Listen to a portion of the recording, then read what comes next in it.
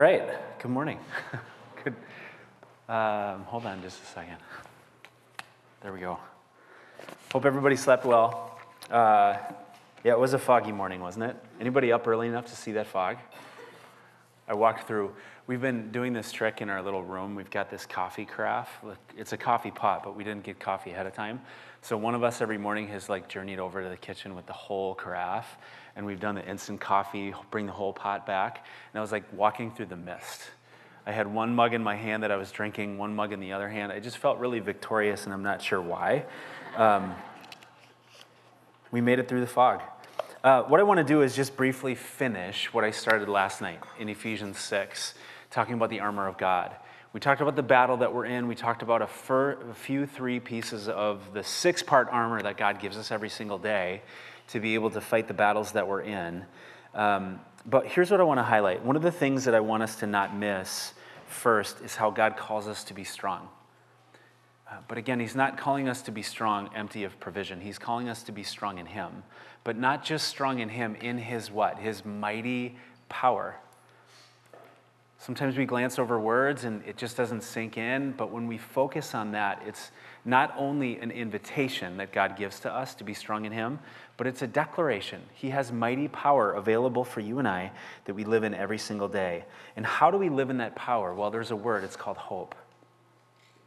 That passage calling us to live in his mighty power is a look-up passage. What do I mean by that? It means that we look up to God for the strength that we need. Isaiah 40:31 says, "But those who hope in the Lord will renew their strength. They will soar on wings like eagles. They will run and not grow weary. They will walk and not be faint." Every day in the midst of the battles that we face, we can look up to God to find all the strength that we need. And then secondly, to recognize the battle that we're in it every single day. Every single day there's a battle. And it's not against who we see. It's not against flesh and blood. It's against the rulers, the powers, the principalities of the unseen world. It's our enemy. It's Satan and his emissaries. And we're called to put on the full armor, not when, or not if, but when the day of evil comes. So next three parts. We talked about the belt of truth. We talked about... How's my memory this morning? Thank you. Breastplate of righteousness. And then we also talked about the shoes of peace. And in Ephesians 6:16, here's what it says. In addition to all this, take up the shield of faith with which you can extinguish all the flaming arrows of the evil one. Now, this was in a time of Rome.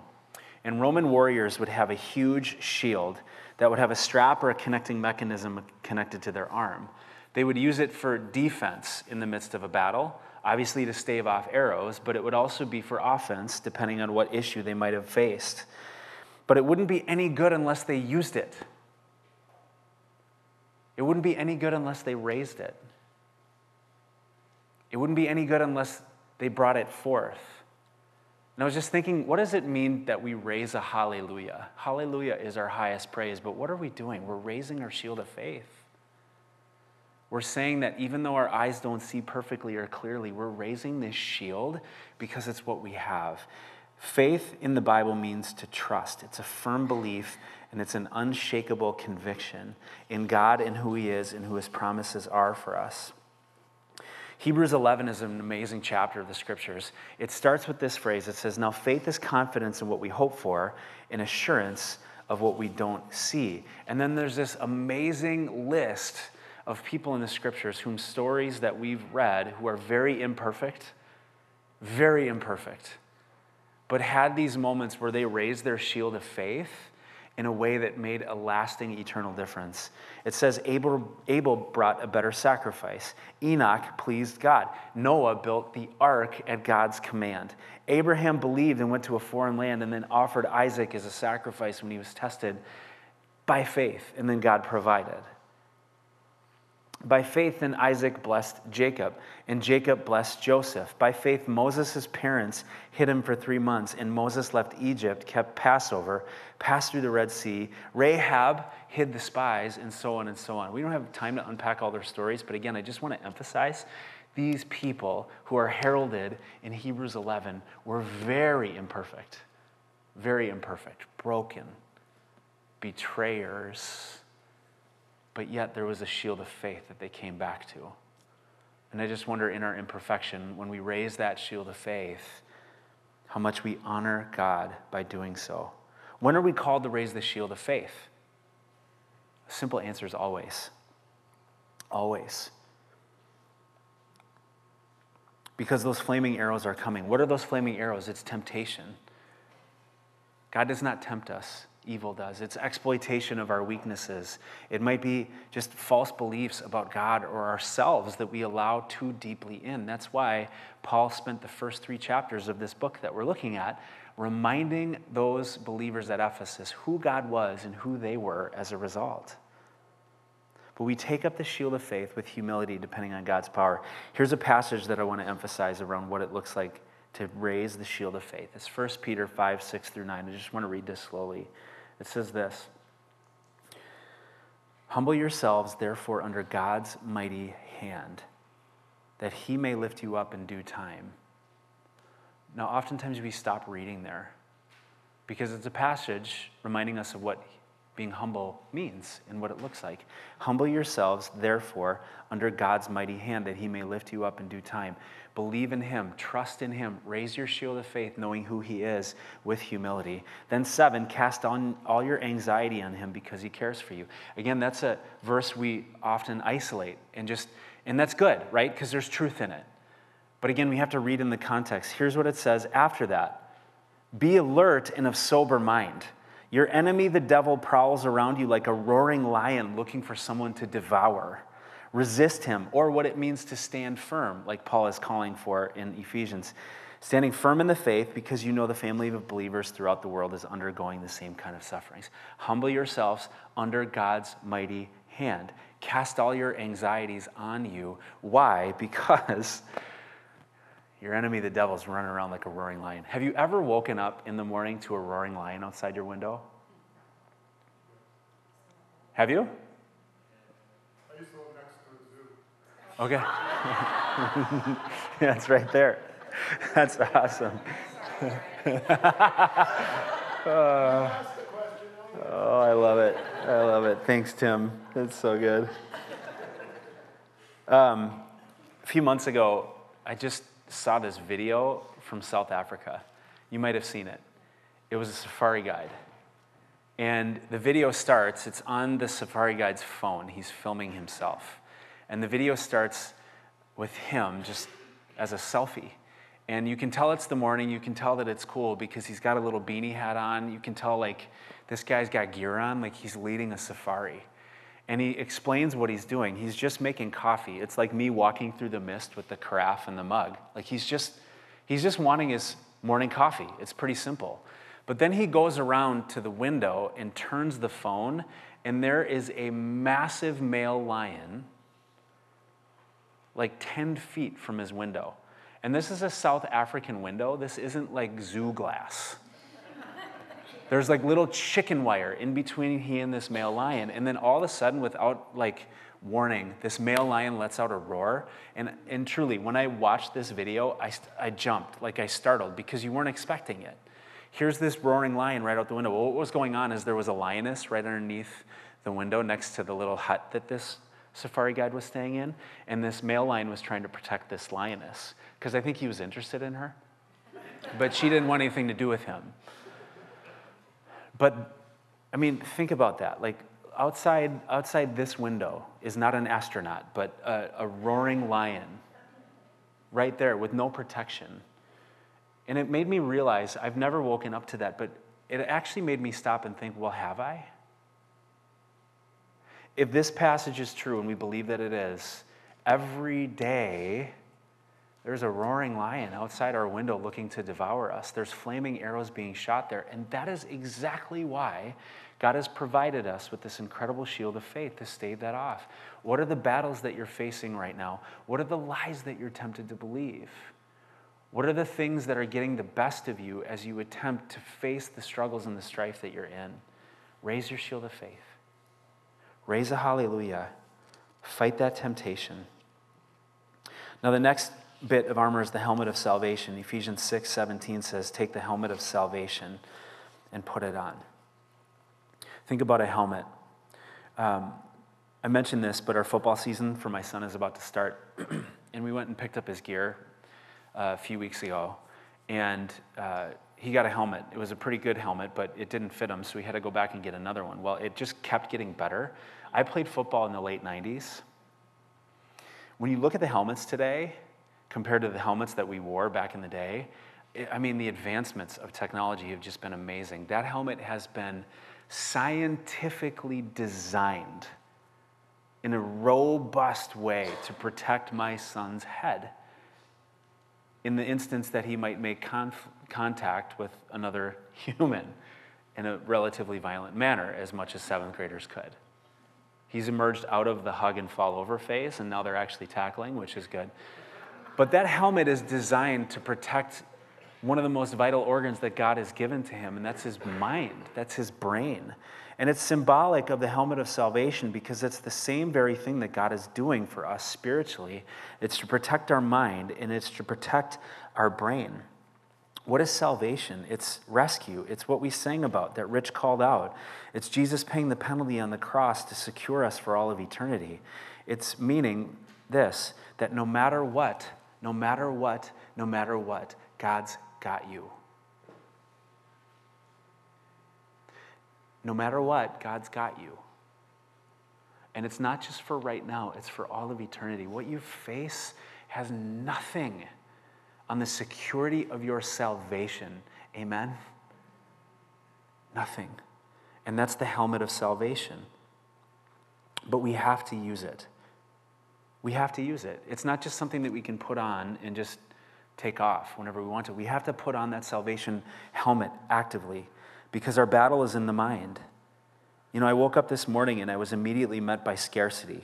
Like I had this thought around like, what if we don't have what we need? And it was a particular reality in our life, and it woke me up from bed, and it was an opportunity to remind myself, God provides for every need that we have. Philippians 4:8 says this, "Finally, brothers and sisters, whatever is true, whatever is noble, whatever is right, whatever is pure, whatever is lovely, whatever is admirable, if anything is excellent or praiseworthy, think about such things." Why? Because they're reflectant of the helmet of salvation that reminds us of what's more true than the things that we see and we face and we struggle with. In Christ, you have a helmet of salvation, and we're called to take every thought captive and make it obedient to Christ. And we can do that every single day. That's the helmet of salvation. Lastly, the sword of the Spirit, the last part of Ephesians 6:17, and the sword of the Spirit, which is the word of God. You know, when a soldier goes into battle, this is the image that we're given. The most important thing that they carry into that battle is their weapon. And they go into meticulous lengths to make sure that their weapons are well taken care of and in working order, because when you enter into that battle, if your weapon's not working, you're pretty sunk. And I mentioned this on Thursday when we got going, but I had this seminary professor, again, I've shared this story already, but I just can't get it out of my head when I think about this, because this is the sword of the Spirit. And he just kept telling us, keep this word close to you and let it change you. Keep it close to you and let it change you, because this is the word of God. This is the sword of the Spirit. This is our greatest weapon in the battle against evil, because it reflects God who wrote it. And so we bring this with us in our hearts and in our minds everywhere we go. When we follow Jesus' example, we fight with this sword, and we fight in the knowledge of who he is. So when we think about something that we're facing and we're tempted to think, I can't do that, what we remember, Philippians 4:13, therefore I can do all things through Christ who gives me strength. When you might face a temptation to sin. In 1 Corinthians 10:13, we're reminded that God has given us a way out. See what we're doing there? We're fighting with a sword. We're saying that lie has got nothing on us. Actually, there's a way out that we can step out. When we might be tempted in a hard circumstance to wonder if God has left us, we hear the words of Jesus in Matthew 28, to the end of the age, I will be with you. And in Isaiah, you walk through the fire, God is with you. When you don't have the strength to carry on, you look up.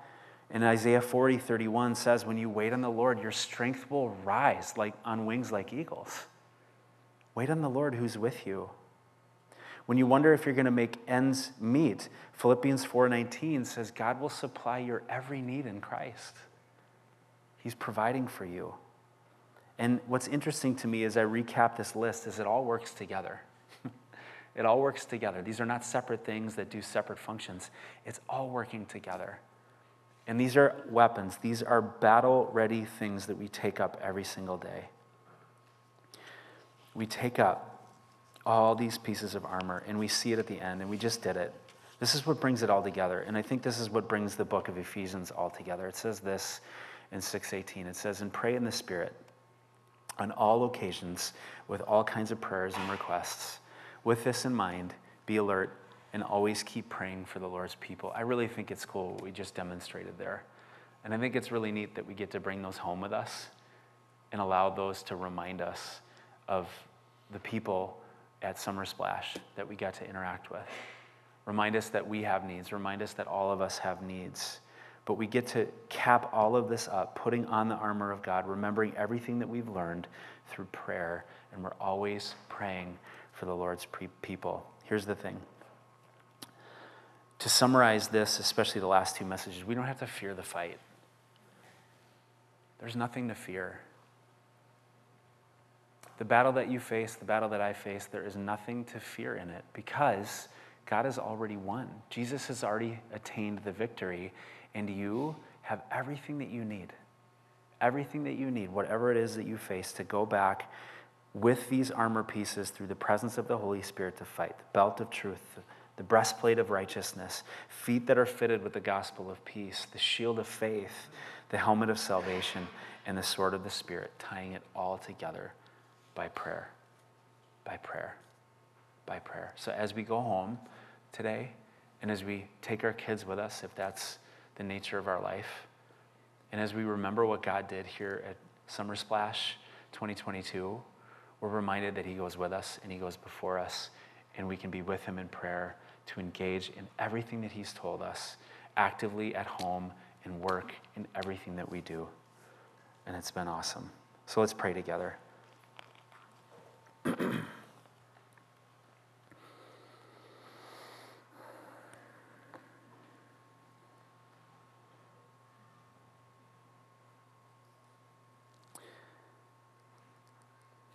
God, what I know in this moment is that you've just been having individual conversations with us. There might have been things that popped in our minds when we heard something from your word, that you've been speaking to our hearts. And Father, you're so good in that. I lose sight of it all the time, but Lord, you know exactly what we need before we even ask. You know our coming and our going. You know when we stand up. We know when we lie down. And you know us. In our innermost being, you know us. Nothing's hidden from you.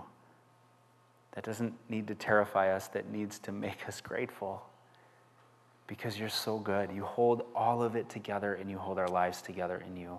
And so, God, together we want to ask that as we walk off of this mountain, as we walk out of this shared experience together, that, Lord, you would just simply keep speaking, Lord. You're so good. You do it. But just tune our hearts to hear your voice in a brand new, fresh way. Lord, we pray over the children.